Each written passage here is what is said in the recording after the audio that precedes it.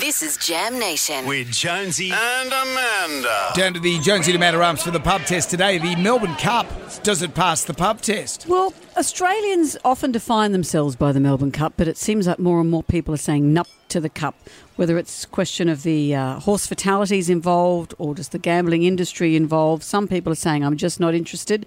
Others are saying, hey, it's a chance to kick back and enjoy ourselves. Sure. So how do you feel? Melbourne Cup, does it pass the pub test? Whether you're in Melbourne or whether you're anywhere, it's a great chance to get people together and just have a really good time. And if you like racing, it's even better. Someone at our school is on the social committee and is nut to the cup. So no sweep for us at school. I'll have to find a CAB.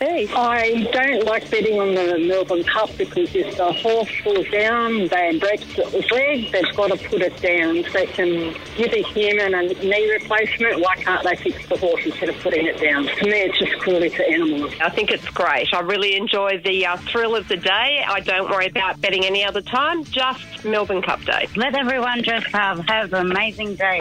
Look, I just think it's a lot of fun. It gets together everyone at work. Everyone just gets excited on the day. Yeah, it definitely should be still a part of the whole Australian identity. The nut to the cup thing, well, there's a lot of accidents that happen in all other horse racing sports. I've got a horse and she is an ex-race horse and I still love the Melbourne Cup. So, yeah, why not? I'm a counsellor and work in a family relationship centre, and sadly we have the fallout of the losses of the Melbourne Cup. Quite often the rate of domestic and family violence goes up the day after Melbourne Cup. My dad and I always have a little punt, and this will be our first one without my dad, so I'm betting for my dad this year.